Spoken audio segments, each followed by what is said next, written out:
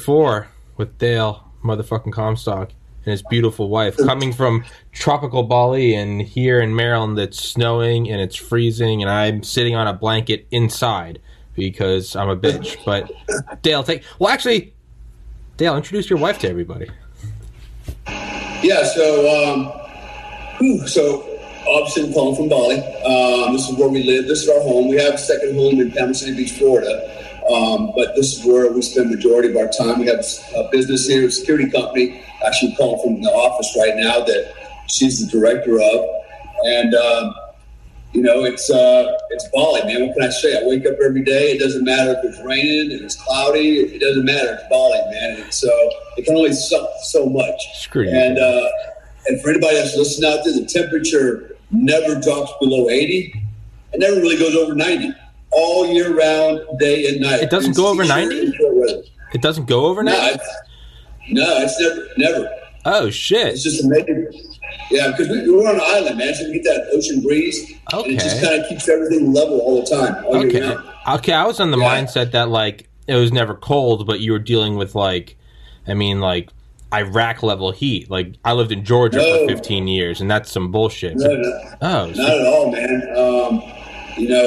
What's funny, though, is the Indonesians are so acclimated to this temperature that literally if it drops below 80, they're like wearing ski jackets and freaking, knitted hood caps and stuff and like mittens and like, what the hell's going on here?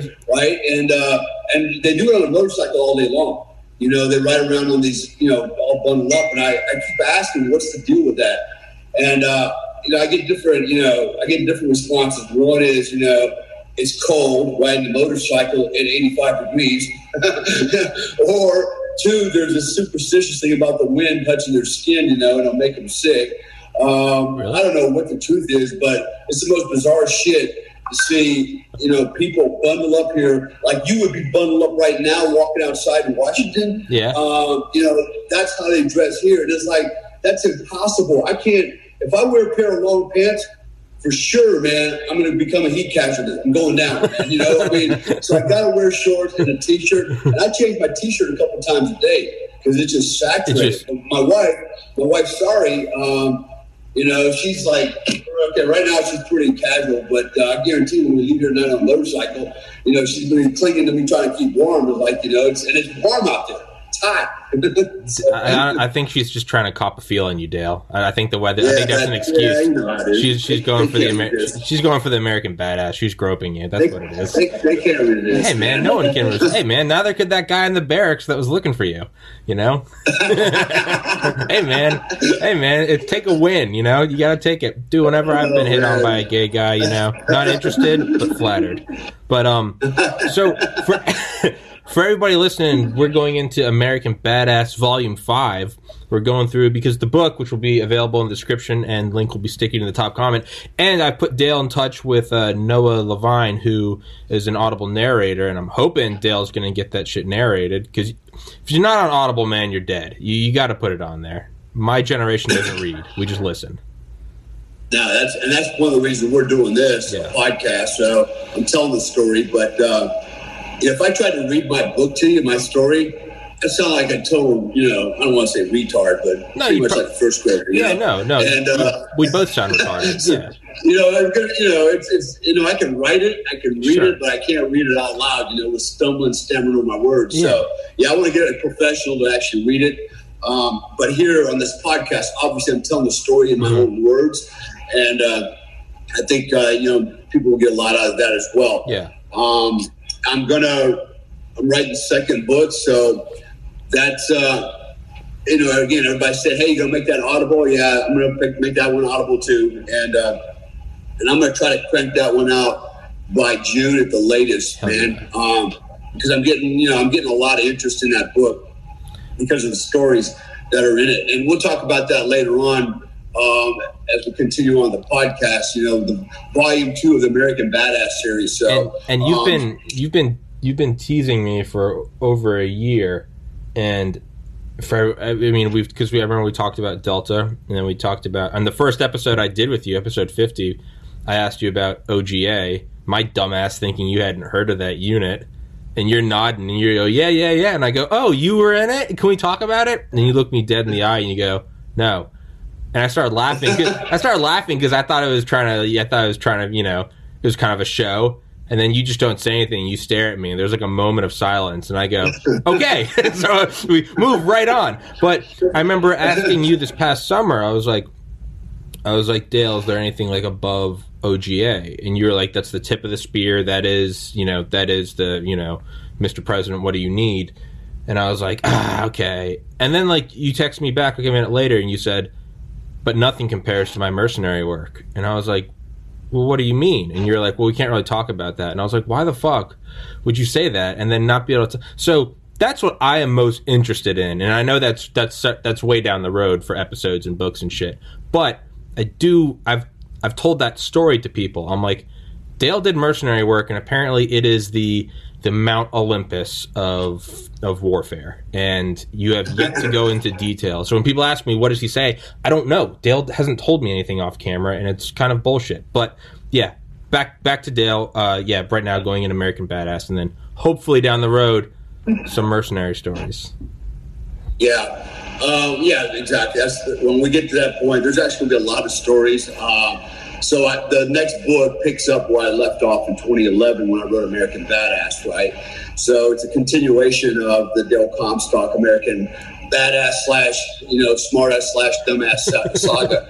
All the things that I've done since then, which is pretty cool. My wife Shari's been a part of a lot of that in the last the 7 years that we've been together, and a lot of it she didn't even know happened until way after the fact. She's like, what are you talking about? What did you mean? What do you mean you did what? Yeah. I thought you were out doing a consulting job. Yeah, kind of, consulting the bad guys. It's gonna be the year. It's gonna be 2080. I'm gonna be 90 years old, and there's gonna be some declassified record. They're like an agent named Dale Comstock, American. I'm gonna be like, that motherfucker. Yeah, it'll all come out, man. It's already out there. There's a lot of reporting out there, news reports. SoftRep, I did an interview with them just to get ahead of some bullshit that was coming down the pike regarding one of my stories. One of the things I was involved in. I didn't want to come out and talk about it, but my name was dropped. I was compromised. The entire team was compromised to a news reporter by a SEAL who was trying to make some money. Okay, go figure. And he basically just kind of broke OPSEC, and he put us all out there. So I had to get ahead of this thing to kind of save my ass and keep myself, keep us out of trouble, but more importantly, tell the actual truth. Yeah. So anyways, that'll come down the road. So today what I want to do is, just for everybody that's listening out there, Tom and we've actually been doing podcasts together for over a year now, or close to a year, and on different topics, but we made the decision to go through my book chapter by chapter and have me tell it in my own words. Actually, we're going through like 2 or 3 chapters at a time per episode, and I just thought it'd be kind of cool to tell my story in my own words, and give the anecdotal information that goes with that.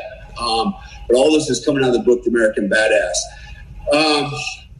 So we're going to pick up today. We're in, I think, volume number 5, right? This is the 5th one? Yep. And 5, right? So we're at basically in the chapters Carcel Modelo, which means the model prison in Panama City, or Panama City, Panama.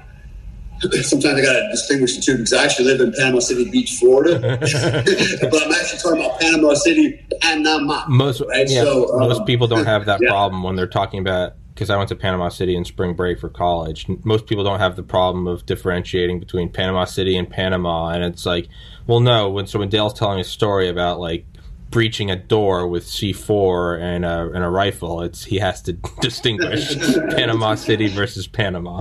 But yeah, sorry. But yeah, Modelo Prison. Yeah, Kurt Muse.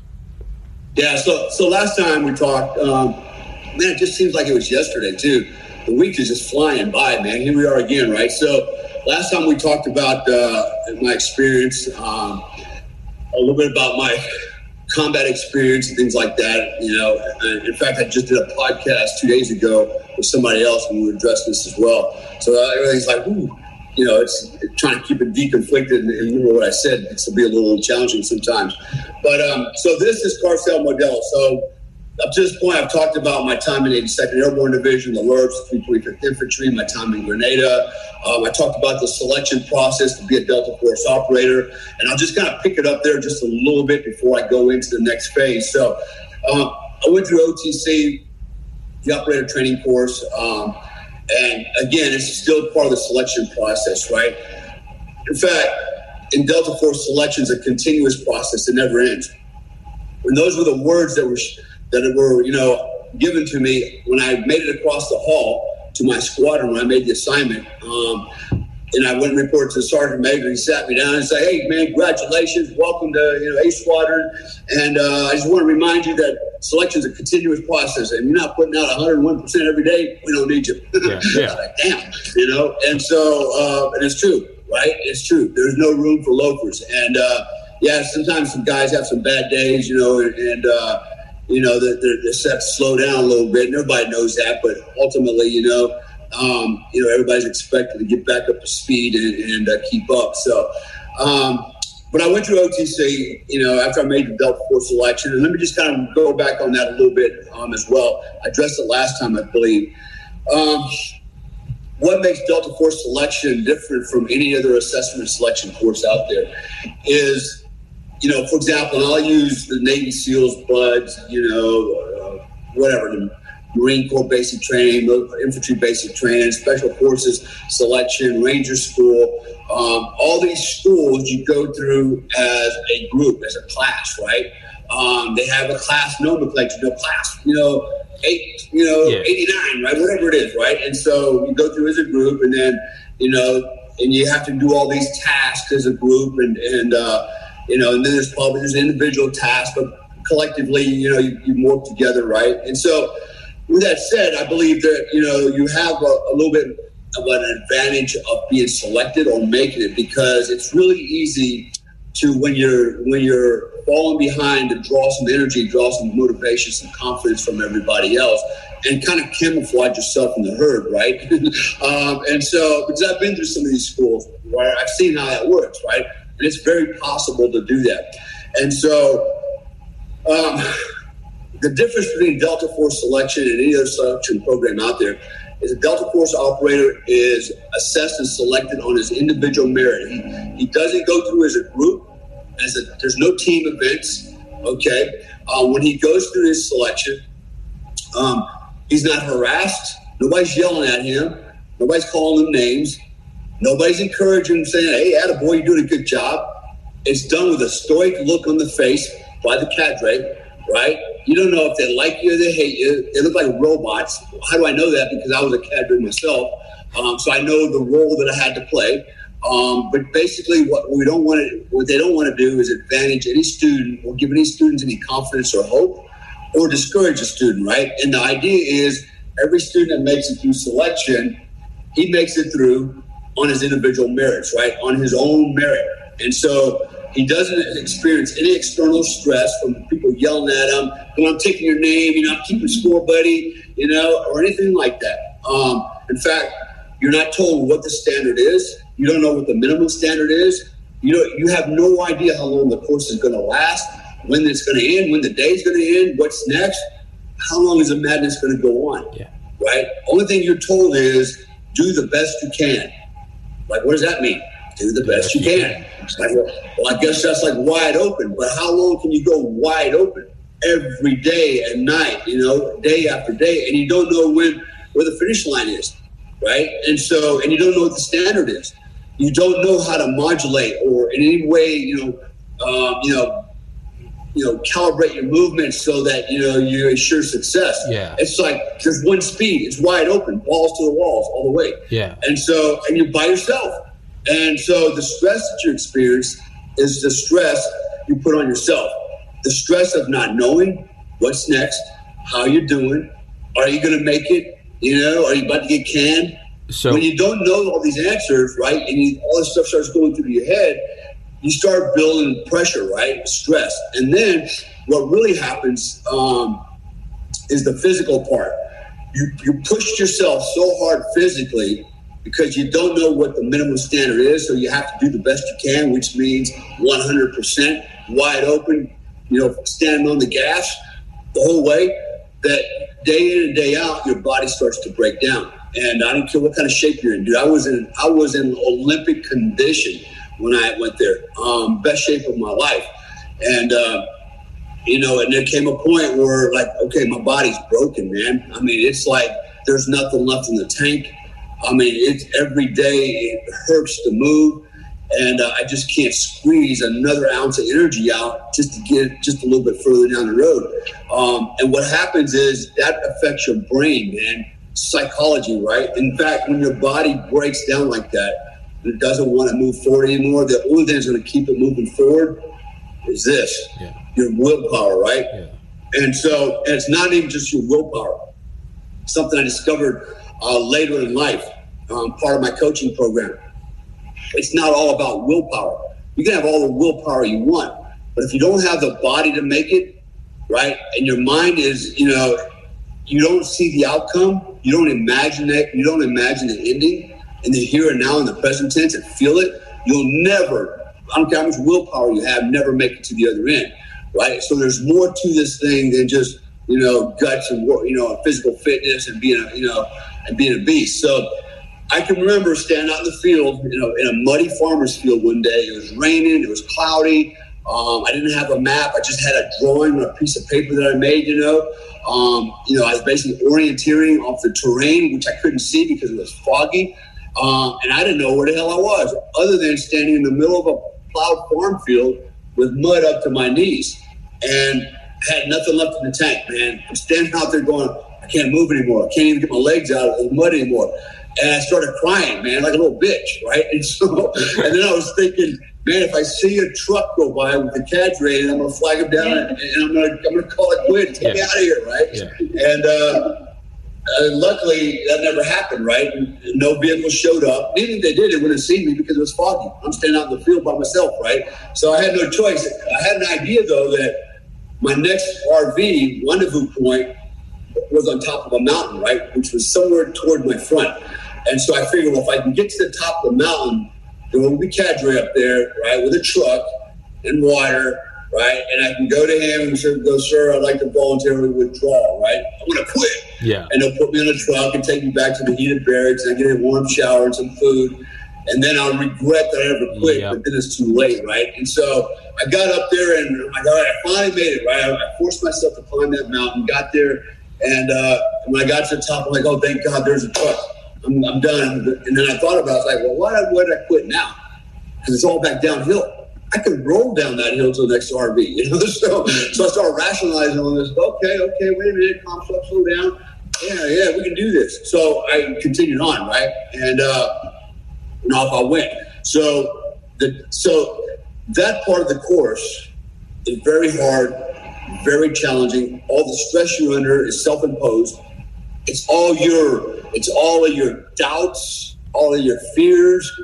Everything is coming to bear at one time, and you're creating all that. Nobody's doing it to you. Nobody's stressing you out.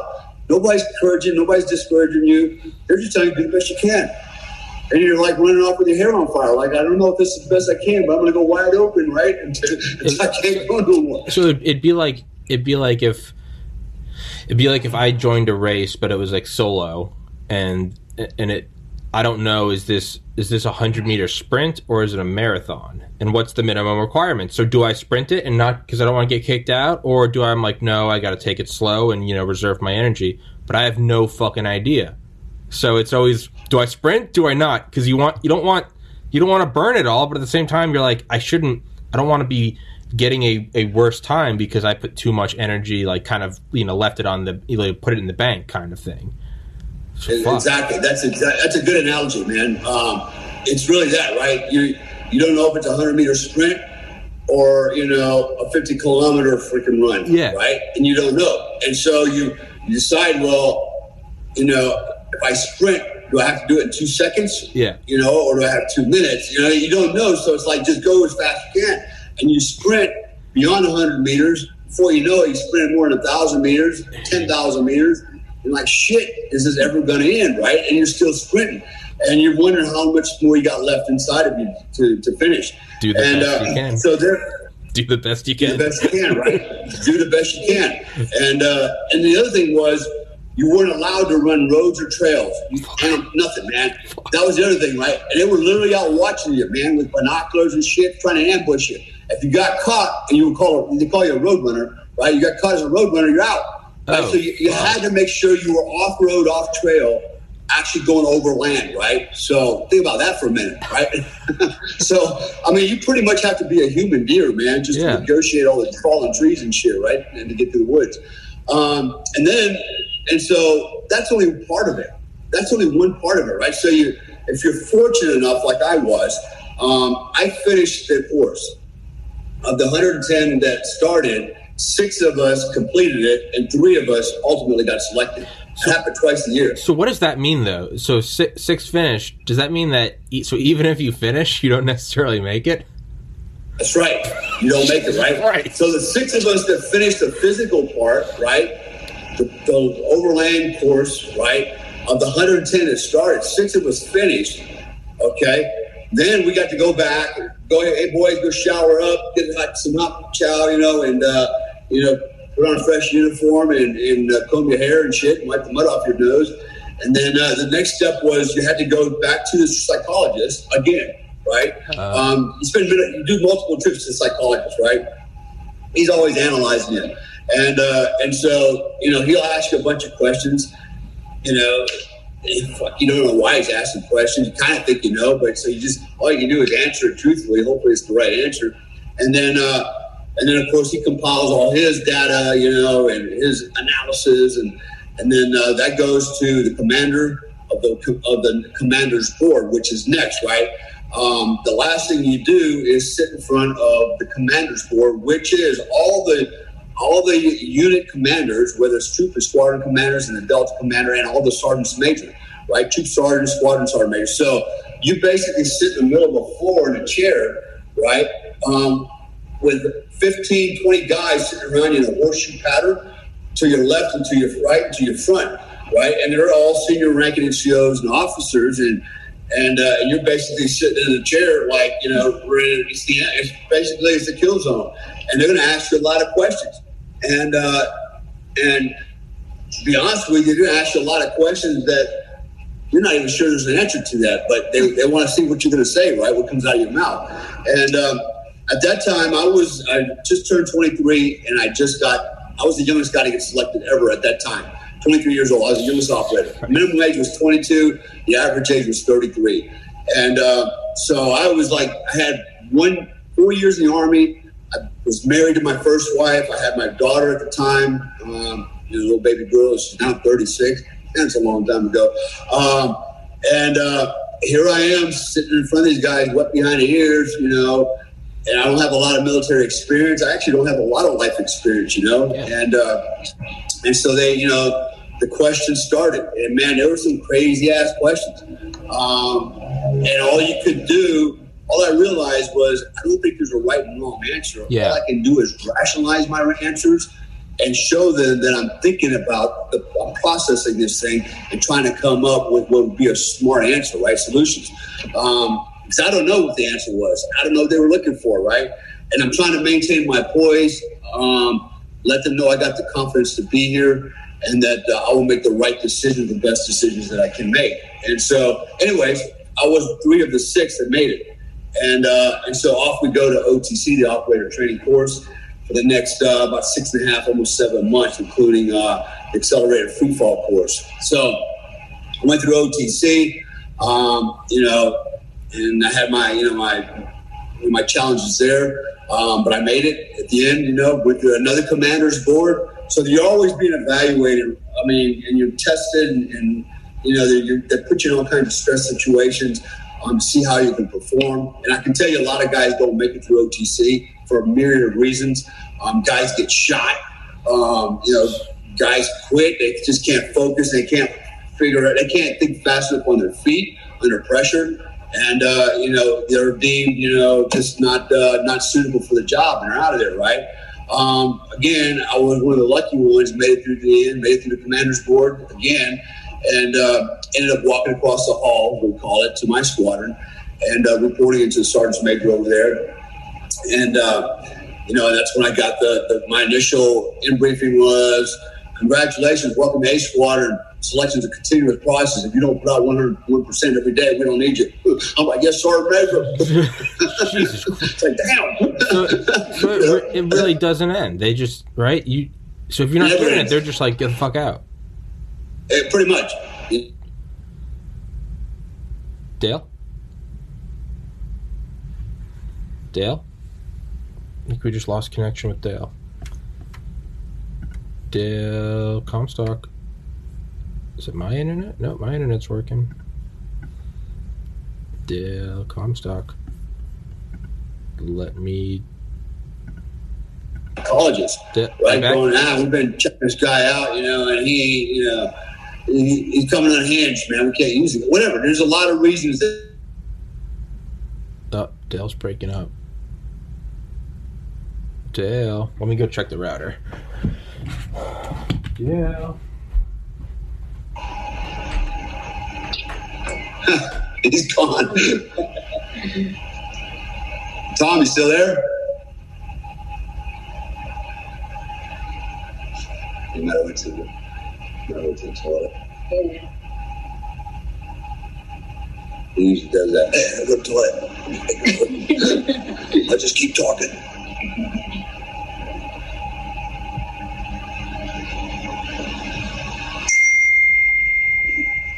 Hey, my connection's breaking up.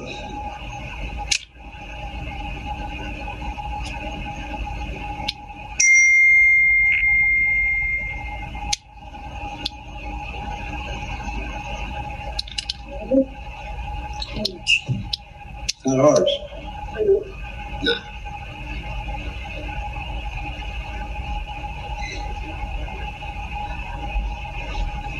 Yeah? That's not ours. Hey, Tom. You come back through? All right, I just... Yeah, we've been here waiting on you, man. What did you do? Go take a leak? No, I wanted to check the router. You completely disappeared. You, froze up twice. So I went to check the router now. Yeah, it was yours, man. It was the snow. It's the snow. Yeah, I know. It's not the weather there. Jesus Christ. But sorry, yeah. So I was... The last thing you said is I said, so it's a continuous process, get the fuck out, and then it kind of froze up. Yeah. So pretty much, yeah. So anyways, I made it to the squadron, went to my team, and then, it was a great experience being on a Delta team. I was automatically, as soon as I got there, besides being an assaulter, I was designated the team breacher. So my job as a breacher was learn all about the explosives, not just explosives, but mechanical breaching, manual breaching, ballistic breaching, explosive breaching, how to get into a target, right? And so I became that guy on the team, which was cool, man. I learned a lot about breaching explosives and things like that. So anyways, that takes me to 1989. So there's a lot. So I got there, it was 1983. And then, I had a good time. We did a lot of cool stuff, especially back in that era. We were still focusing on hostage rescue, on aircraft takedowns, and it's kind of cool to be a part of all this whole evolution because, we were modifying our TTPs, our tactics, techniques, procedures, even equipment and weapon systems for the mission, right? Started to evolve. We went from MP5s on an aircraft to, CAR 15s, right? Realizing that, wherever we go to take down an airplane, it's not going to be. Your audio broke up. Can't hear you. Fucking internet. I don't think it's me, Dale. Dale Comstock. He's coming back through? Is he coming back through? I don't think it's my internet. You there? Dale, I can hear you. Okay, there you are. Okay, yeah, CAR 15. Yeah, CAR 15 planes. Nope, broke up again. It might be the snow. There might be a... You bet? Yeah, I think it's on your end. It might be, man. Well, Fuck, I'm sorry. Let's keep going. But dude, if it keeps breaking up, don't. I have nothing to do. I'm gonna sit here and listen. But if we're good, man. You can always chop it up. Yeah. No, I don't give a fuck. Yeah. So, anyways, long story short, had a good time, and finally, 1989 rolls around, and I actually had the opportunity to go to the Special Forces Q course, be a Green Beret, while I was in the unit. Right. So. It was actually me and 3 other guys from my squadron all went to the Q course, and I became a light and heavy weapons expert through Special Forces training. And so it was a cool little break. I got the tab, the long tab, and then I came back to the unit around December 15th of 1989. And I know at that time the unit was preparing to do an assault in Panama, all right? Because at that time in the Noriega regime, he was doing a lot of quirky shit, and there were a lot of issues. But basically, we were preparing to go to Panama to, 1, liberate the country from him, but 2, to rescue Kurt Muse from Modelo Prison, right? So who is Kurt Muse? Kurt Muse, he says he's a businessman. He belonged to a Rotary Club in Panama, and basically he got arrested for, signal intercept operations, right? Well, I was just in a Rotary Club. Okay. You can read it any way you want. Let's just call it, we could be CIA, whatever the hell you want, right? There's a reason Noriega rolled him up, because he was collecting signal intelligence, right? Is what he was doing. So he ended up in Modelo Prison. Modelo Prison is the model prison. It was a new prison built, and it's supposed to be the best of the best of the best of the best. And so they had him locked up in that for a while. And we had a doctor going in just to check on his condition and stuff. And then the decision was made to go in and, liberate, Panama, take out Noriega, and rescue Kurt Muse. But it was going to start with the rescue of Kurt Muse at Modelo Prison. That was going to initiate the invasion. Well, we had to get that guy out first, right? So the squadron was training. Up to that point, they were already rehearsing, right, for that mission, if it were to come to fruition. I arrived back in the unit, I think it was around December 15th. The next day I went out training. I got fragged in the leg really bad from a flashbang. I know that sounds kind of stupid. How do you get a fragmentation wound from a flashbang? It's a stun grenade, but it actually happened. This was back when we had the mod, I think they were called Mod 120s, the new flashbangs. The first generation, and they had a hell of a blast to them. They had photographic flash powder in there, plus all the other stuff to give them the big boom. And my teammate, we were clearing the room, and I basically opened the door, and it was outward, and I didn't realize it, but the door ripped in half. So half the door was still in the doorway, and my teammate behind me threw the flashbang around me, and it bounced off the door on the inside, rolled down by my feet, landed right next to my ankle, and then detonated, right? And so it was like somebody took a baseball bat and just took my legs out from behind me, right? I mean, it had some kick to it. And so I fall on the ground. I'm bleeding like a stuck pig, and I got a big-ass hole in the back of my leg, and I'm flopping around like a fish. And, of course, there were lessons learned from that, The lesson learned from that was if you throw a flashbang in a room, look first, and second of all, don't throw a flashbang in the room. Roll it in the room, right? So these are lessons learned, and everybody out there going, yeah, you freaking amateurs. Well, let me tell you something. The lessons that everybody else, lives by today probably had its genesis in the unit, right? And we passed those SOPs on to, what we call Range 37 and a lot of Spec Ops unit out there. They learned from us. And so, what's range? We were the pioneers. What's Range 37? Sorry? What's Range 37? Yeah, Range 37 is another complex out in Fort Bragg where they do special operations training for special forces. Okay. Somewhat similar to what we were doing. Okay. So that's what that was, right? So at the end of the day, man, it's lessons learned, and the unit was always evolving. We were the predecessors to, what I would call modern day CQB, close quarter battle, and all the techniques. In fact, a lot of the stuff that you see out today, the weapons and equipment, uniforms, all had their genesis in the unit. All of it, man. I mean, it's amazing what we came up with over there, right? Because first of all, we had, unlimited money. So we could toy around with stuff and create stuff. And it was all with the intent of coming up with a better better gear to accomplish the mission, right? And so, of course, the rest of the Army benefited from that. The rest of the military benefited from it. We were the first ones to use a CAR 15, 5.56, CAR 15. I mean, they had them in Vietnam, but we were actually still using them. We started to adapt them with QXL dive lights, and we mounted the first 8.2 thousand on top of the carrying handle.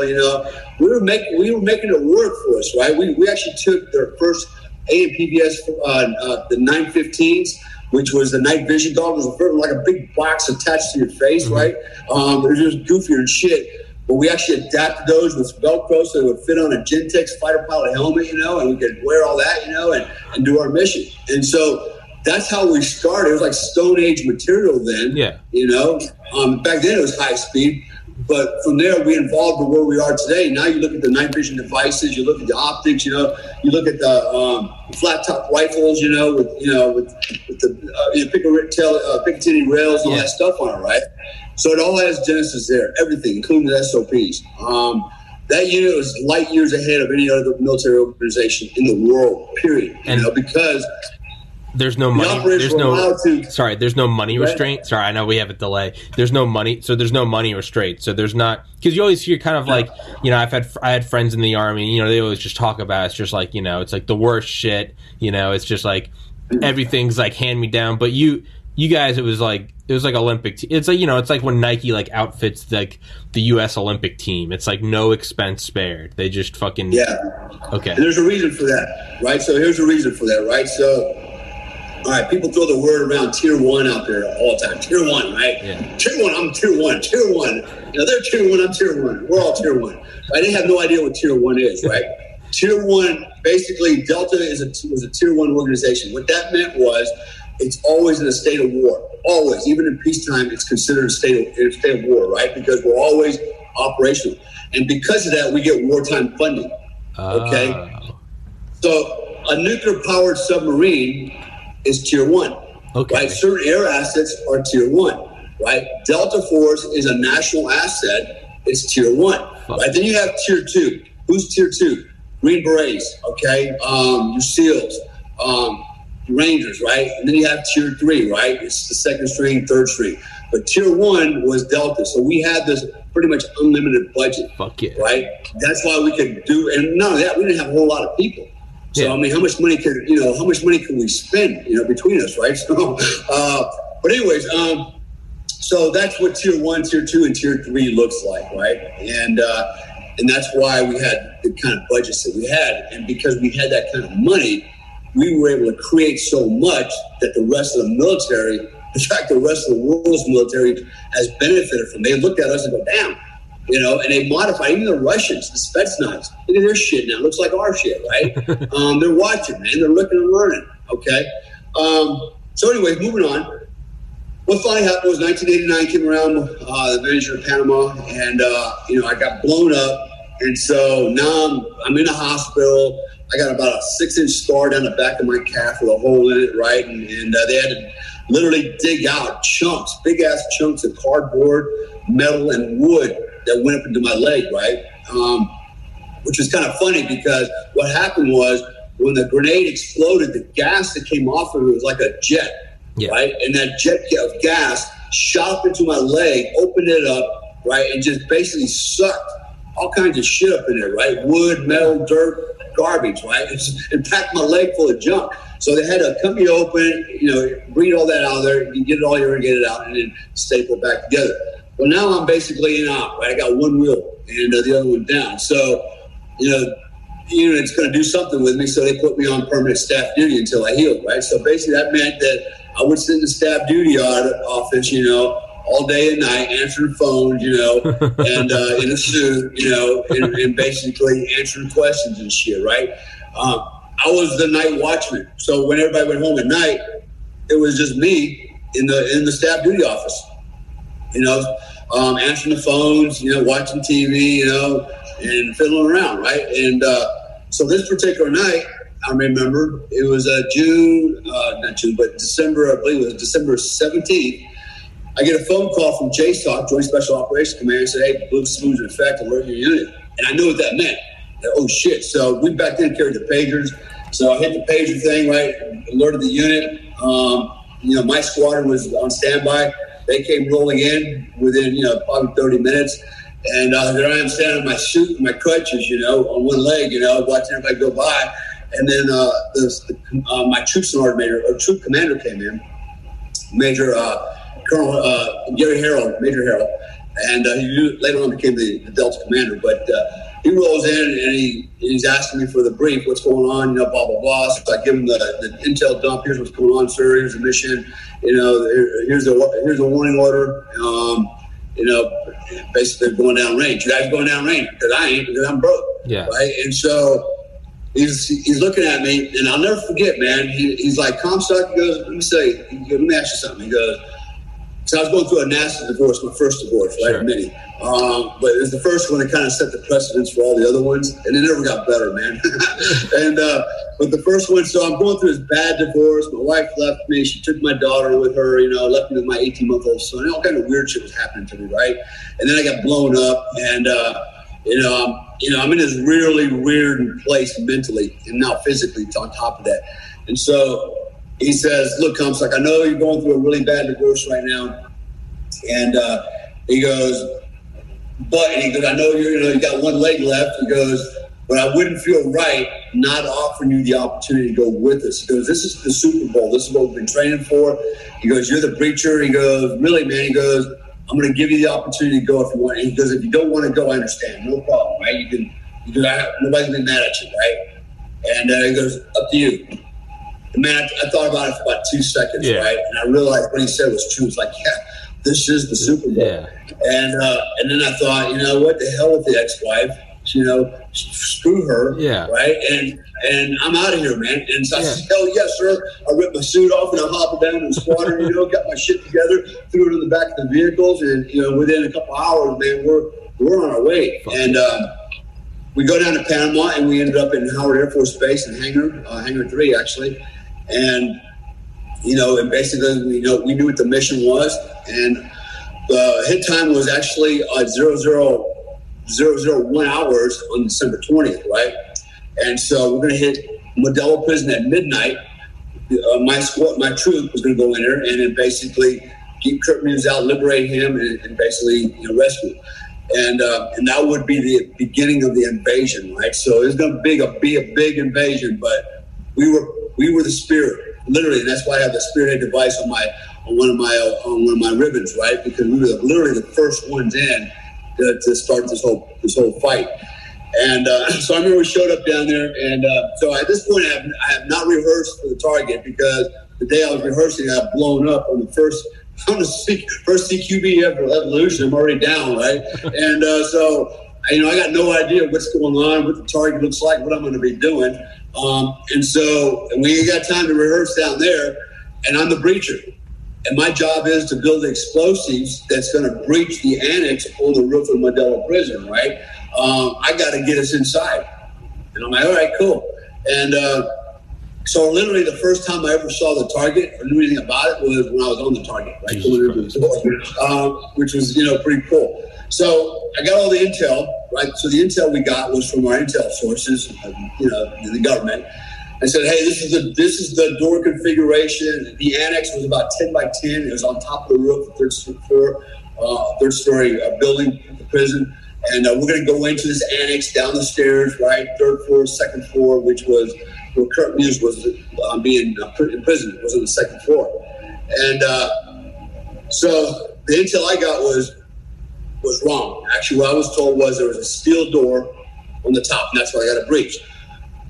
I said, okay, that's easy peasy, right? I go through my little breaching book, do all the charge calculations, and I start building the charge, and then without getting into the details and breaking OPSEC, I built the charge, and I thought, well, shit, it's on top of a roof. There's nobody going to be behind the door except bad guys. So, why don't I just put some extra explosives on there, right? The P factor. P for plenty. Yeah.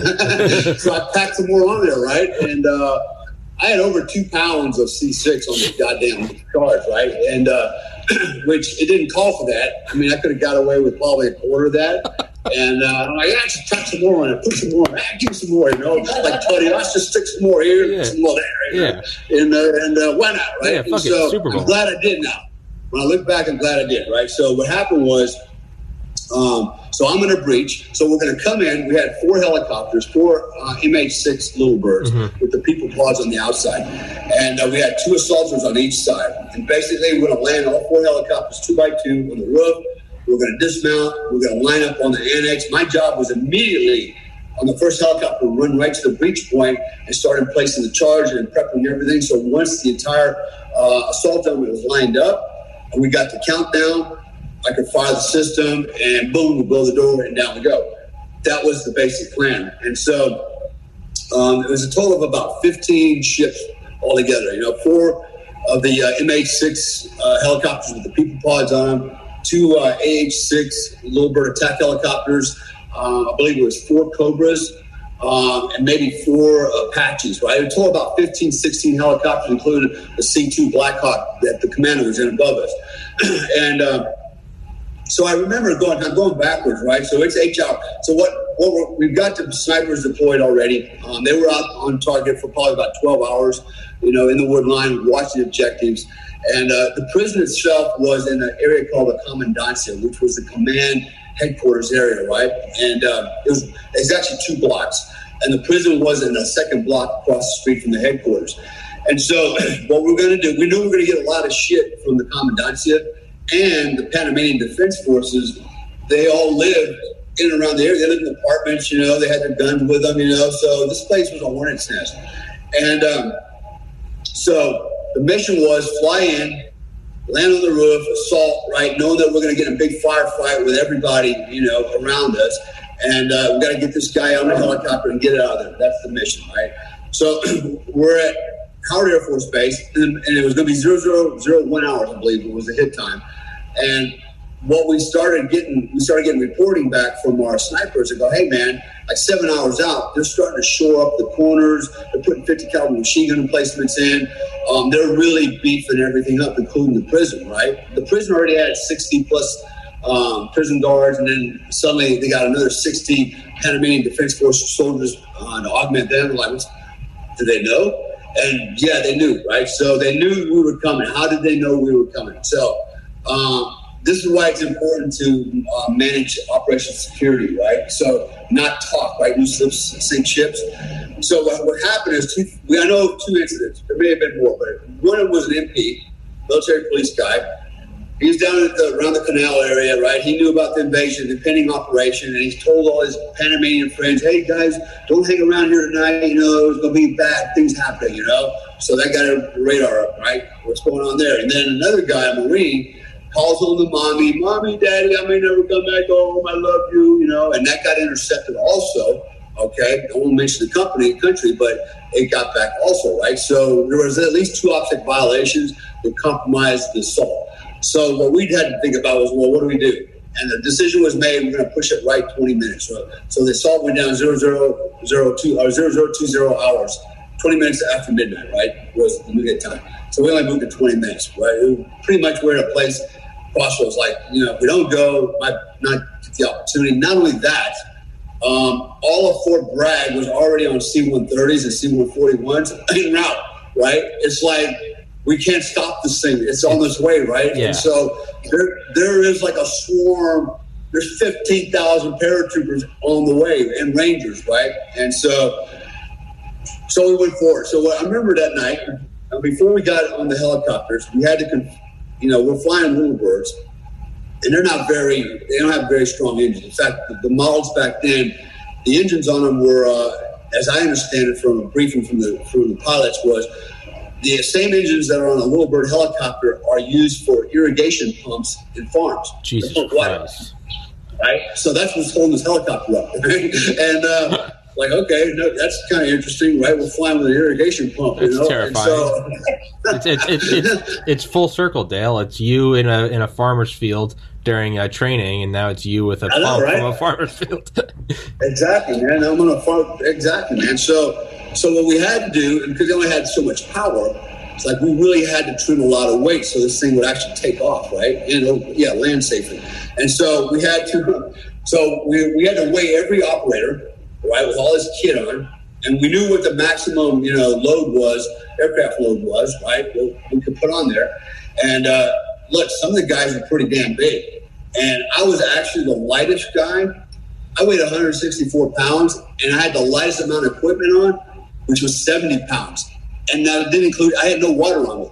That was just bullets and things to hurt people with, and explosives. And I was at 70 pounds with the shit, and guys, everybody else was heavier than me.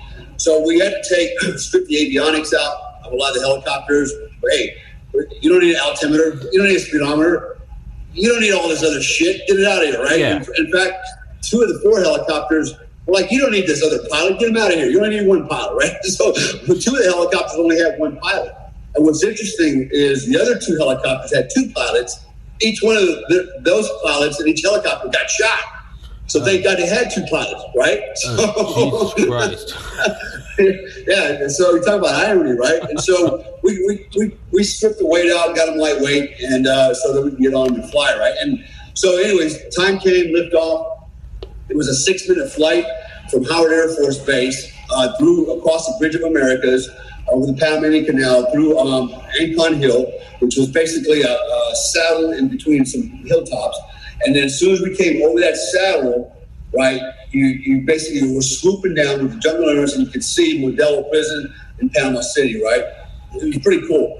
And I remember we lifted off, 15 birds, right, flying in formation, blacked out, and we know this is it. We're getting ready to go do it, right? And so we're cruising, and I still remember like today, crossing the Bridge of Americas, right? It looks like the San Francisco Bay Bridge going across the Panamanian Canal between 2 hilltops, right? We flew over that, and then went over to Ancon Hill, flew down over the saddle, and then as soon as we came over the saddle, we started coming down, and we were only maybe 30, 40 feet off the deck the whole time, right? We were flying really low and really kind of slow because of the weight. And then as we got about maybe 30 seconds out, the snipers already knew to initiate, so they started pulling the trigger, and they just started dunching dudes everywhere around the commandancia, right? And that's when the shit started, and we're coming in pretty slow. And what happened was, because of the buildup prior to the assault, the civilians around there were like, "Hey, what's going on here? Something's going to happen tonight." So they came out with all their lawn chairs and barbecue pits and shit, and we're literally like waiting for the Mardi Gras parade, right? I mean, the streets were lined with people. It's like sitting there in their lawn chair going, what's going to happen? It's like a form of, right? It's like a form of gladiators. Yeah, they were watching. They were waiting because they had no idea what was going to happen, but they knew something was going to happen. Well, they found out all right, because when we came in, dude, all hell broke loose. I mean, there were a lot of guys on the ground. So you had not only the Panamanian Defense Forces, you also had the Dignitary Battalion, right, which was their militia. Dudes dressed in civilian clothes with AK-47s. So they know those helicopters aren't theirs, and they're shooting that up at us. There's thousands of people, they're running everywhere like cockroaches, man. I mean, in every direction, scrambling for their lives and shit, and so it made it very hard to discriminate, like, who's the good guys, who's the bad guys. There's so many people running and people shooting, who's who, right? And you're in a moving helicopter at about 30, 40 feet at a super slow hover. And, you're trying to engage targets, you're hoping you don't get shot. And the prison's coming up, you're getting ready to land on it. And the pilots had to fly in pretty slow. They couldn't just come in and do a dynamic hover and set it down. They had to kind of sink it in there because of the weight, right? And they had to play with the pedals and the lift of the helicopter. And so we're coming in, and I'm on the first bird, right? We're on top of the roof now.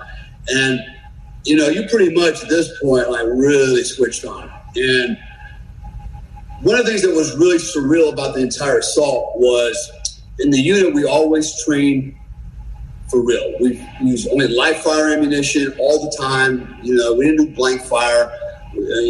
Live role players, target discrimination, live explosive. So when we trained for real. We didn't simulate jack, right?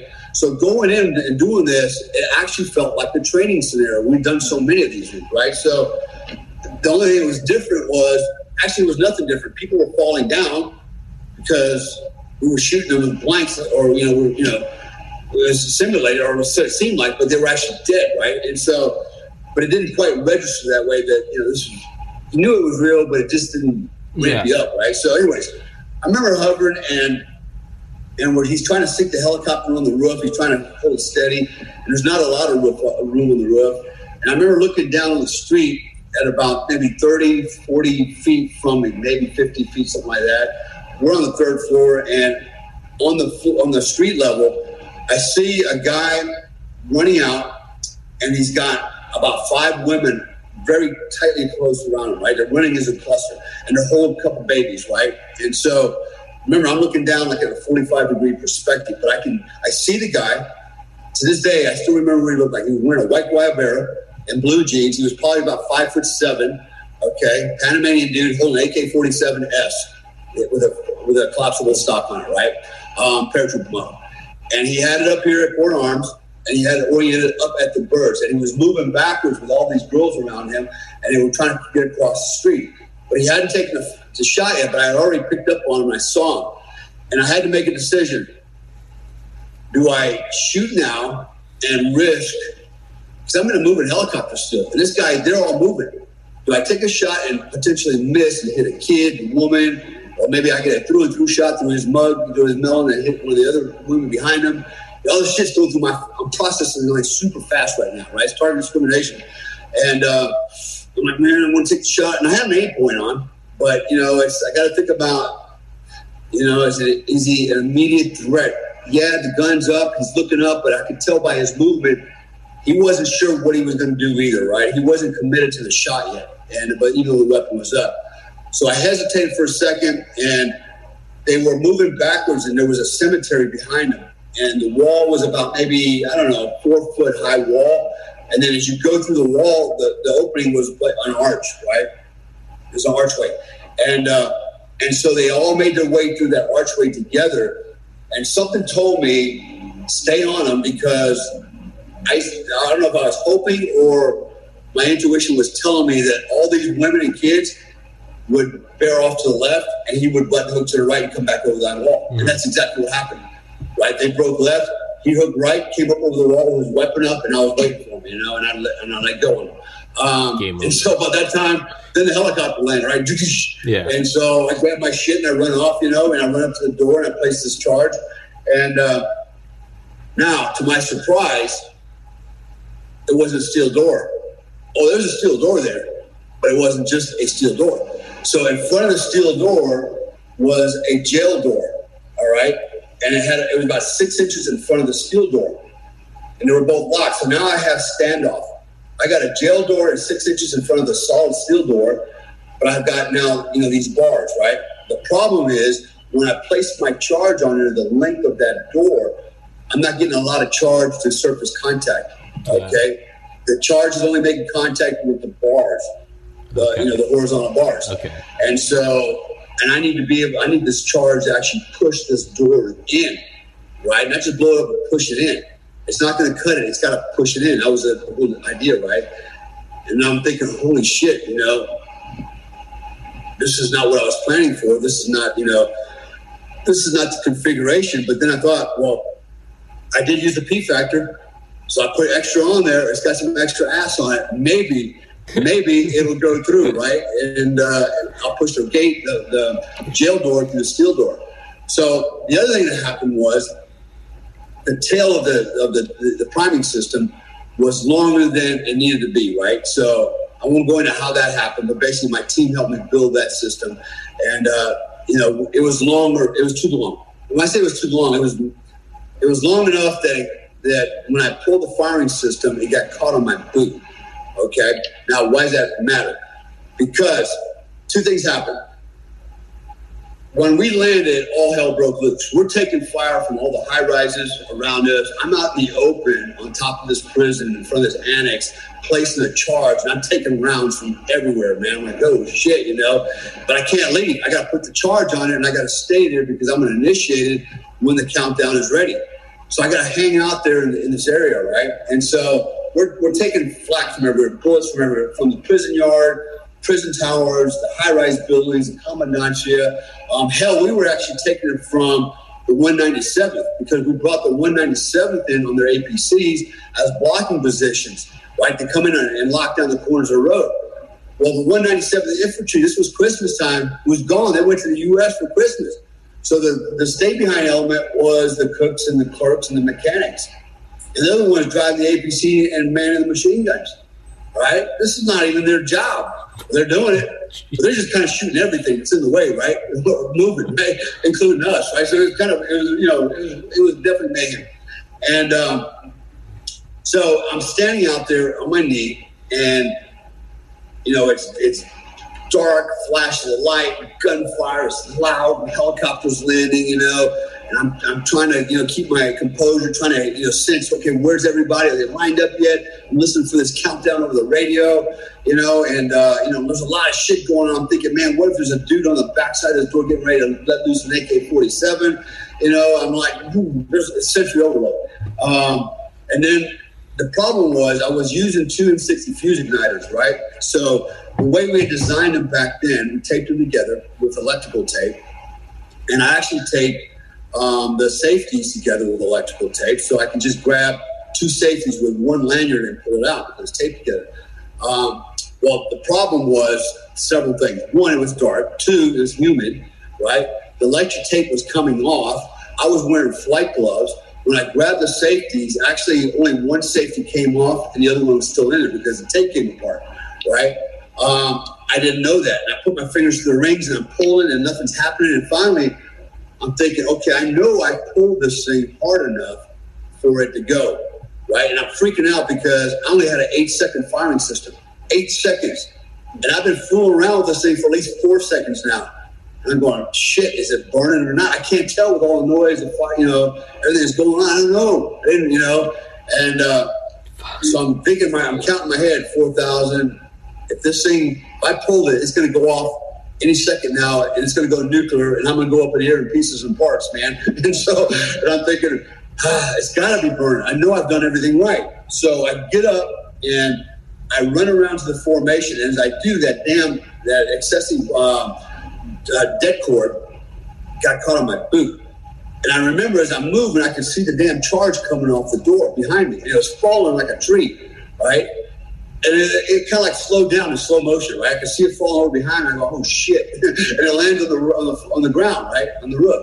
And I run around into the stack, and I'm standing there, and I see the charge laying out in the open. And I remember the commanders yelling at my team leader, going, "Fix it, Steve! Fix it!" And I'm thinking, what's Steve going to do? Steve's not the breacher. I'm the breacher. Nobody can fix this thing. I fix this thing, right? Yeah. And right now, I don't know if it's burning up. In my mind, I'm counting. 4,000, 5,000, 6,000, 7,000, 8,000. Like, okay, it ain't going off. So I run back out there and I grab it again and I run back to the door and I place it on it again. And I remember telling myself, all right, Comstock, by the numbers. Yeah. By the numbers, Comstock. Breathe, right? Yeah. And so, again, I go back to the process, procedures, right? And I still wasn't sure what happened. But I pulled each ring. One of them would not go, right? And I grabbed the other one, I pulled it again, I turned it real hard, and now I could tell that one fired. Yeah. Okay, I could feel it, I knew it fired. So I knew I had at least one that was going to burn. So I got so excited, instead of running back around jumping into the stack, right, I ran around on the opposite side where all the fire was, pretty much exposed myself to the enemy fire, right, in the prison yard. Because I just got excited, like, I got to get out of here, right? So I went around that side, zipped in the stack, and boom, this damn thing goes off, right? And it was like a nuclear weapon when it went off. So that jail door, it worked.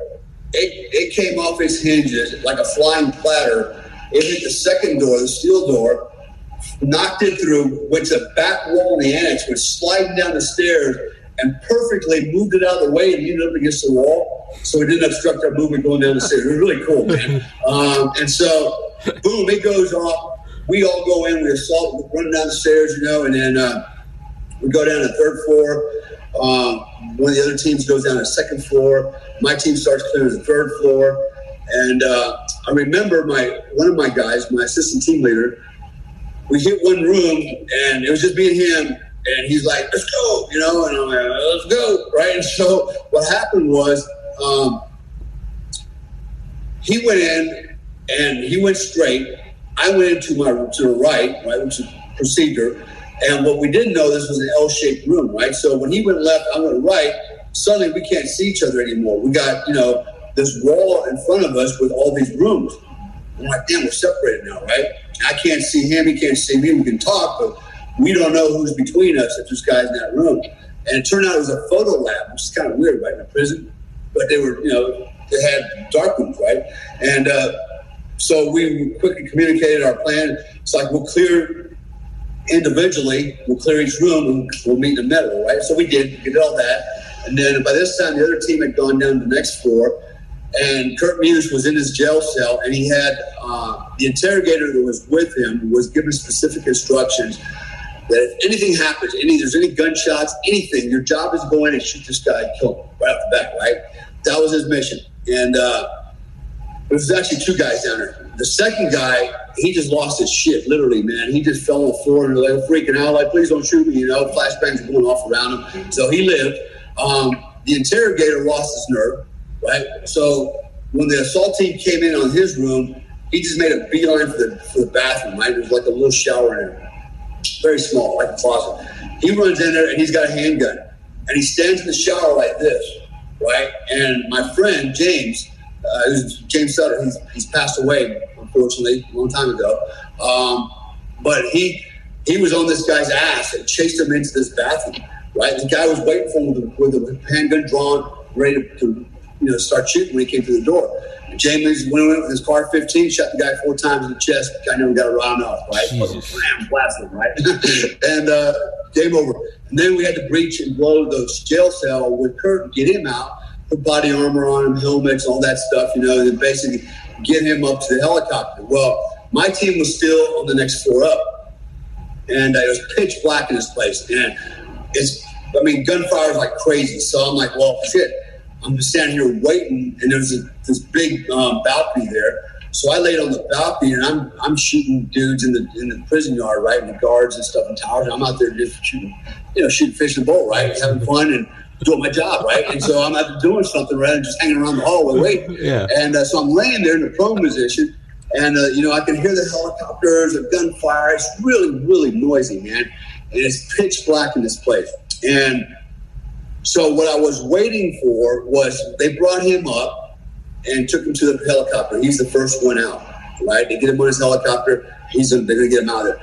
And then the rest of us were going to peel out, go up the stairs and get on our helicopters, as the birds were landing and fly out.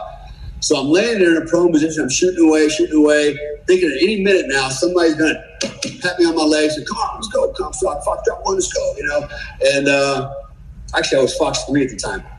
Foxtrot 4. Fox 4. Come on, Fox 4, let's go. But that never happened, right? And I'm laying there and I'm like, we still got time and we're going to keep having fun, right? And so time went by, and then I heard the helicopters landing and the helicopters taking off from the roof. And I'm like, God damn, it sure has taken a long time, right? So I use my legs. I'm laying down and I'm sweeping with my legs behind me to see if I can feel somebody's feet, right? Just to make sure that there's still people there. And I did that, and I didn't feel nothing. And I'm feeling back my arm, the free arm, and I'm like, I don't feel nothing. And then it occurred to me that there ain't nobody else here but me. I'm the only guy inside the building. Jeez. Well, except for the bad guys downstairs, right? And I could hear them coming up the stairs, right? I could hear them speaking in Spanish, and I could hear glass breaking as they're coming up the stairs. I'm like, holy shit. Because they had barricaded the bottom floor because they were expecting a ground assault, right? So that's why they were only on the ground floor. And when they realized we're coming in from the roof and we're leaving by helicopters, they started coming up the stairs. And I'm sitting there realizing that I'm by myself inside the prison with the bad guys coming up the stairs, right? How about shit in the pants? So I run up the stairs, man, like a stalled dog, and in the dark, I'm feeling my way up the wall, and I run out of the annex, and thank God, man, my troop was still there. Not all of them, but my helicopter was still sitting there in a hover, and I run around to it and get on my pod, and somebody's sitting in my seat. Like, hey, that's my seat. It's like, it's panic time. Like, you're in my seat, get out. We're all going to get out. Yeah. Right? That's not a question, but I kind of got you're going by the books, right? That's my. Yeah, you're going by the numbers, though. It's like, that's my spot. Yeah, that's my seat. Yeah. It's got my name right there. Get your seat. Yeah, get the fuck off. No. And so the guy that was sitting there, it wasn't Larry Vickers. Larry Vickers was with me on the way in. It might have been Larry. I can't remember now.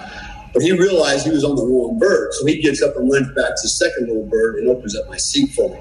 And we take off. And so what was supposed to happen was, according to the plan, my helicopter would be the last helicopter to get back to Howard Air Force Base, right?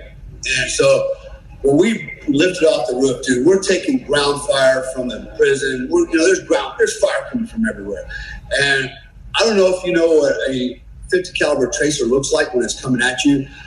The only way I can describe it is it's a flaming basketball, Jesus right? Christ. When it's coming at you, it's like in slow motion, and it goes in there like whoosh, and you're like, ah, damn, it's like freaking like a meteorite. And you see like a lot of them coming at you, right? And so we're getting that coming off the roof, we're getting ground fire coming off the roof. And when we landed at Howard Air Force Base, we were the only helicopter to land. We were supposed to be the last one. Like, what's going on here? So my team leader gets off, says, you guys stay on board. And he ran over to what's called the J-MOW. The J-MOW was all the doctors, the surgeons. They were all waiting with their medical gear. They were expecting mass casualties, right? So they're all waiting, right, on the tarmac, And he runs over, and I can see the talking going on and stuff. Then he comes running back, and he's like, hey, man, put a fresh magazine in. We're going back in. The PC got shot down. And like, what? We're going back in. What? We're going back in. So up to this point, it was like training, right? It just didn't feel scary. But after I left, and I realized everybody, including the Americans, were trying to kill us, right? Is coming off this thing. Not intentionally, of course. Yeah. I realized how dangerous it was. I was like, holy shit, now we got to go back into the hornet's nest and stick our hand in there, right? And what happened was when Kurt Muse, his helicopter lifted off the roof, first of all, you got to remember this. Because of the weight, it couldn't just pick up and fly away. Yeah. It had to kind of get off the ground, pick up speed, get forward momentum, and actually dove off the roof, all right, to get lift to start flying because of the weight. And when it dove off the roof, the guys on the ground lit it up, man, from the ground mounted positions, right? Just fired it up. So they shot the bird down, is what happened. It flew a little bit, went down the road, hit some power lines, then turned into an alley and crashed into the alleyway. And so all the operators that were on there, including the pilots, were injured, right? A couple of them got shot. James, the guy that went in and chased the guy into the bathroom, everybody was tied in on pods, right? When the helicopter slammed down and bounced, he fell off and swung underneath the helicopter, and his foot went under the skid and took all his toes off his foot, right? And so we're all laid out on the street, and the only guy that's good to go is Kurt Muse because he's all wrapped up inside the helicopter, right? And so the helicopter's laying on its side, the rotor's still spinning. Kurt gets out, he looks, and all the guys are there laying there unconscious, right? And he sees my assistant team leader laying there, and he had a 45. And the bad guys are coming down the street now, right? So Kurt's like, oh, shit, what am I going to do? The rescuers were all dead or unconscious. Yeah. It's just me now, right? So he goes to grab the gun, and when he does, he starts to walk forward, and he starts to step into the spinning rotor blades. And my ATL who saw him, his name's Tom Caldwell. He's paralyzed actually now from the waist down from another helicopter crash we were in 5 months later. He sees what's about to happen. He gets up and he grabs Kurt Muse, pulls him down, and in the process, Tom takes the rotor strike to the helmet, right? And we were wearing Protec helmets at the time, plastic helmets. So basically, he shaved it off, knocked his ass out. And he was unconscious, right, from the rotor strike to the head. But he saved Kurt Muse. It probably would have taken his head off. And about that time, another element we had, our QRF, came in on APCs, and they recovered everybody, threw them back to the APCs, M13s, and they rolled out. And then we got the word, just as we were lifting off, standing down, PC's been recovered, everybody's on the way back to Howard Air Force Base. So that's kind of how that night went down, right? 6 minutes. Kurt Muse wrote a book called 6 Minutes to Freedom. He talks about his experience. He only knew the experience from his time in the prison and the part of the rescue. I actually inadvertently gave him the whole story because I asked him to write. I asked him for a testimonial when I wrote my book, and I sent him the entire manuscript. And Well, let me just put it this way. You won't see his testimonial on my book, right? And money, I'll just say this. Money changes people. I'll just leave it at that. Money changes Kurt. people, right? Fuck you, Kurt. Dale, you froze up again. Dale, motherfucking Comstock. It's me or the snow. I don't know who it is. But Dale froze up again. Hopefully he comes back. Dale Comstock. You there, Tom? I can hear him. There he is. Yeah. Yeah. Right. So Kurt Muse. Yeah. So money got to him. Yep. Dale, he froze up again. Dude, it might be my weather. It might be mine. Dale? Hey, you there? Yeah. So basically, the last thing I heard was the reason he didn't endorse it because he had a movie deal going on, right? And I'm like, damn, ain't that some shit? He's got a movie deal going on, and I just gave him my whole manuscript so he knows how the whole movie is going to be like, And he couldn't even write hey, thanks, Comstock, for the whatever, right? Nothing, man. And I feel it really irritates the shit out of me, and I don't mind saying that. Yeah. I got the email, so I got proof, But he had his reason. He said his lawyers would, they would lose their shit. And I thought, well, the hell with your lawyers, man. There's a thing called honor and integrity, And anyways, so that happened. Am I mad? No, I'm not mad. My book's still a success.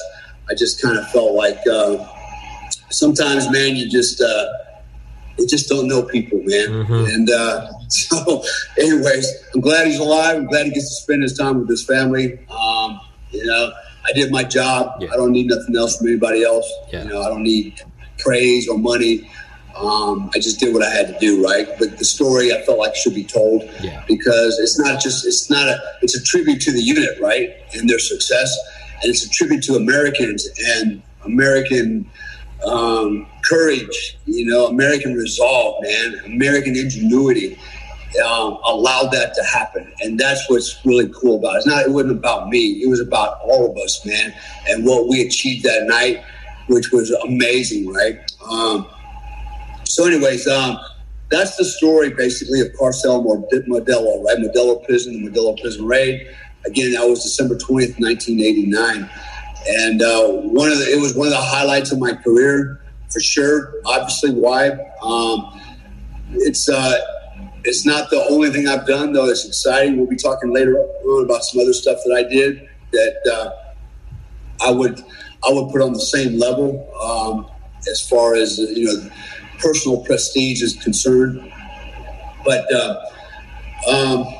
good times, man. And looks like we're about 20 minutes after, so we're right on time, man. Yeah. So next time, what I want to do is I want to talk about the next chapter. The next one is going to be Eagles Are Chickens, right? And so that's the title of the chapter. And it talks about 5 months later when we came back to Panama. Yeah, right? It was liberated, and we came back, and we're going to go do jungle training, and then how that ended up, in a bad helicopter crash for me, bad helicopter crash for my team. And it was actually the third helicopter crash one of my team members was on in 6 months. Third one in 6 months. Jesus Christ. And it was that one that paralyzed him for life. Him and others. But anyway, so it's an interesting story how that all went down. And we'll start with that next time around. Fuck yeah, man. Well, as always, thank you so much, Dale. And Sarah, it was very nice to meet you. Thank you for joining us. Meet you too. Yeah, thank you. And, she was like, she had a choice, stay home and go to bed or hang out at the office with me. And so she was here. I said, why don't you just, sit next to me and ride shotgun, and so here we are. So this is my wife, Sari, in Indonesia. The only way the American badass can become more badass is when you have a hot as fuck woman next to you. So, congrats. 42-year-old mother of 4 and grandmother of 3. Looking like this, man. 24.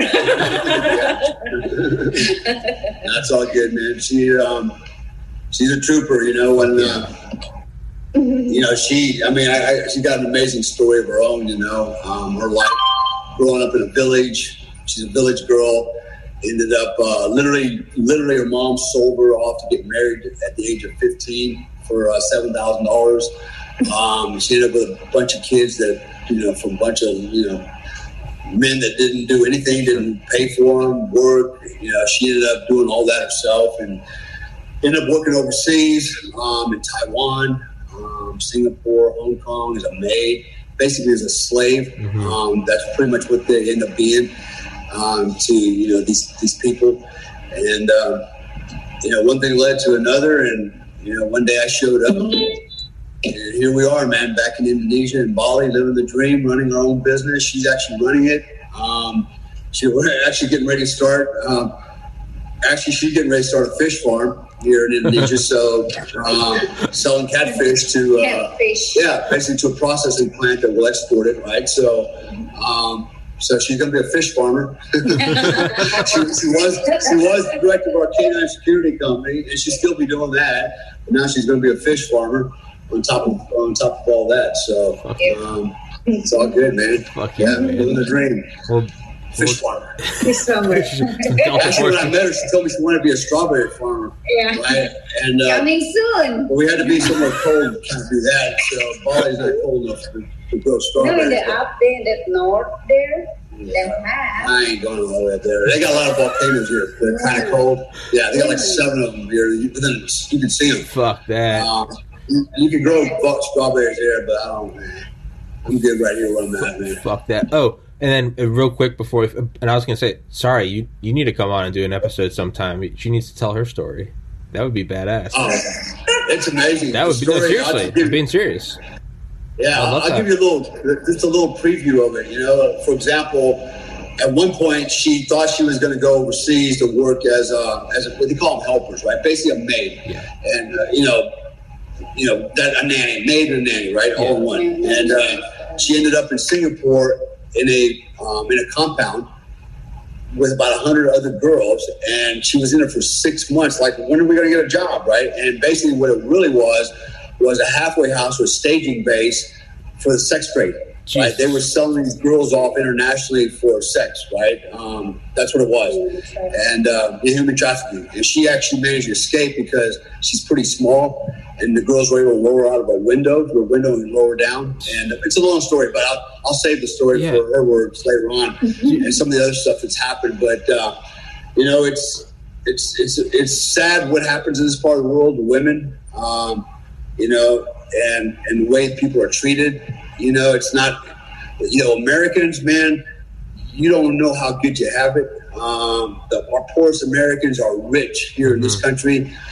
We treat people, I don't give a shit what, Black Lives Matter, Marxist, socialist communists say about cops. Let me tell you something. Wait till you come to, the rest of the world and see how cops treat people. Yeah. And you go, damn, we got it good in America. Look, I've lived in, worked in, or visited over 90 different countries. And in Hong Kong, I love Hong Kong. I loved Hong Kong. Now it's, it's done. It's communist China. The Brits fucked that up by giving it back to them.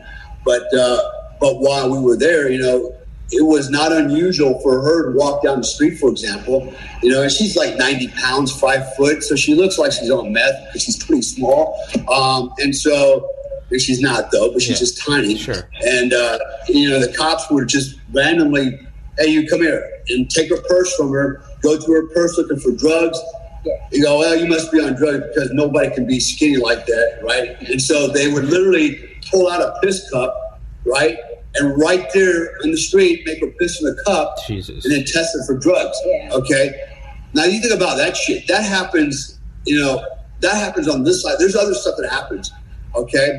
You can't post certain things on social media, opinions, right? You don't get censored. They literally send the police and the intelligence units to come looking for you and haul your ass off. It's not just here, it's everywhere, right? So, when you look at this part of the world and how people have to live compared to how we live in America, all this shit that you heard about how bad America is, all this crap about racism, man, it's all bogus BS. Compared to here, And some of the most racist people I've met in my life were right there in Hong Kong, Singapore. Okay, I've been discriminated against for being white. I had a taxi driver not pick me up when I because I'm a white American. He drove off and left me. I'm like, what?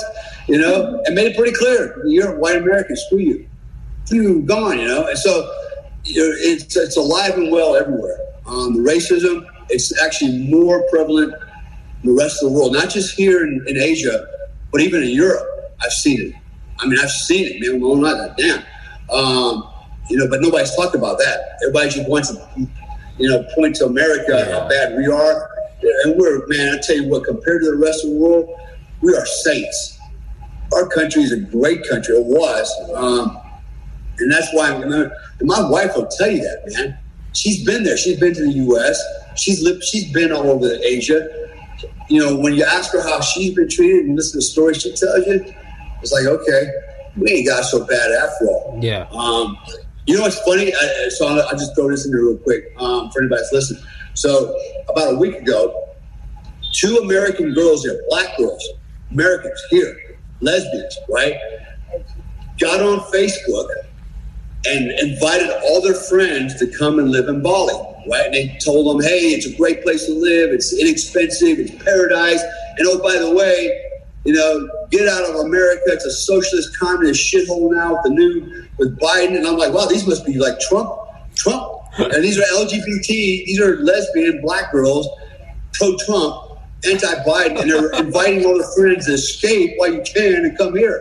Well, that didn't go over too well with the Indonesians because they're like, wait, just because your country now is a shithole doesn't mean don't be bringing all your American friends over here and take our jobs and shit, right? Yeah. It's like you just stay over there. Yeah. You created your own problems, you manage it, right? And no, they actually were like up in arms about that, and the police picked these 2 girls up downtown, not even at home, picked them up in their slippers and shorts, and literally from there took them to the airport and deported them. Didn't even go home and get their shit. And you out of here, just like that, and gone. You know. Think about that for a minute, right? Fuck yeah, Think about that. America, they don't do that. Yeah, no. Come on in, you illegal aliens. I'm all for what they did, man. Fuck yeah, protect your country. Yeah. There's nothing wrong with protecting your country and your people. Let me tell you, it's very nationalistic here, not just Indonesia. There's nothing wrong with nationalism. There's nothing wrong with a good, strong nationalism. That doesn't mean fuck other people. It just means take care of your own. That doesn't mean fuck every other country. That just means it's the airplane analogy. When the oxygen masks come down, you put yours on first so that you can stay conscious to help others. There's nothing wrong with taking care of your country. And that's not just America. That's Indonesia. That's fucking Ukraine. That's, wherever. It doesn't matter. It's like that here, right? That's what's so amazing. And if you get caught here, you come over here and you overstay your visa, dude, it's not like they're going to put you on the bus. Well, there's no buses here. You got to get on an airplane or a boat and send you home. You're going to jail, man. Yeah. You're going to get crushed. And you're never going to get to come back ever, right? It's not, there's no leniency about that, man. You come over here illegal, you're going to jail for terrorism, man. They're going to lock your ass up. That's awesome. They don't play the games that we play in the U.S. Yeah. That's what's so funny. We talk about America, about, we're so mean and so ugly, we should be more inclusive to the rest of the world. Bad news, man. The rest of the world is not inclusive. Yeah. They don't feel like we do. And they don't play by those rules that we think they're playing by. Yeah. It's completely different. But this is what happens when you have people in America, many of who've never left their state borders, right? Never been outside the country.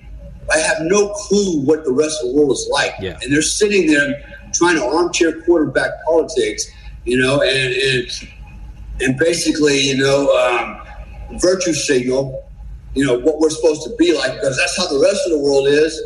No, it's not. When you've been to the rest of the world, I don't mean one country, and I'm not talking about going to Cancun or Bahamas, okay? Yeah. That don't count. Yeah. Go to the rest of the world, man. I've been all over the world. I've been to, Uzbekistan, Afghanistan, all over the Middle East, Southeast Asia, Africa. I've been everywhere, man. And I see how it works. And it's not like they would have you believe it's working, man. There's discrimination everywhere. There's there's not this tolerance that Americans think that we should be tolerant like everybody else. Hell no, but everybody else isn't tolerant at all. Yeah. You know, they're basically shaking down my wife on the street, shaking her purse down for no reason other because she looks like she might be a meth head. And while you're at it, pissing his cup. What? You know? I don't know, man. It's nuts, man. It's crazy. Well, shit. That happens, though. That shit happens all the time. Well, fuck. When the podcast takes off and gets bigger and makes more money, fucking hey, Dale, I might move to Bali. Go get my green card. I'll come out there. I don't give a shit. Just remember, I didn't invite you because I don't want to get deported. No, for the record, Dale did not invite me. And as a matter of fact, I might say that. He might say, fuck off, don't come to my island. So, if I bring some, you know, when the podcast gets big, I'll bring a bunch of money. I'll create some jobs. I'll earn my keep there. I'll create my own. Dale, we can buy our own island, and you will be the head of security. Sorry, you will run the business, and we'll set up a radio station there and broadcast. And we'll invite Ted-Eye. We'll get some of your military friends, and we'll just establish our own country. Yeah, there's anywhere between 14 and 21,000 islands in archipelago. I bet we could buy one. I bet we could buy one. Yeah. I mean, some of them are like, you know, by 5 feet by 5 feet, but we'll get a decent size. Like build up or it, right? Yeah, no, we just need to find one. We need like, I don't know, I think like 5 acres. Do that. We could have our own spots. We're gonna set up our own country. You heard it here first. We're gonna set up our own country. Dale is gonna be the Secretary of Defense. Sorry is gonna be the Secretary of State, and I will be dictator. And we'll have more canines than people, and we'll have a very strong border system. All right, Dale. Sorry, very nice to meet you. And Dale, as always, thanks for coming on. And American Badass it'll be in the description. Stick it in the top comment. It's a fantastic fucking book. Dale's a goddamn great American. Hopefully on Audible soon enough. And part 6 next Sunday. All right, well, Dale. See you then, brother. All right, buddy. All right, man. Stay safe. Take care. God bless. Bye-bye. Bye-bye. Bye-bye. Bye, sorry.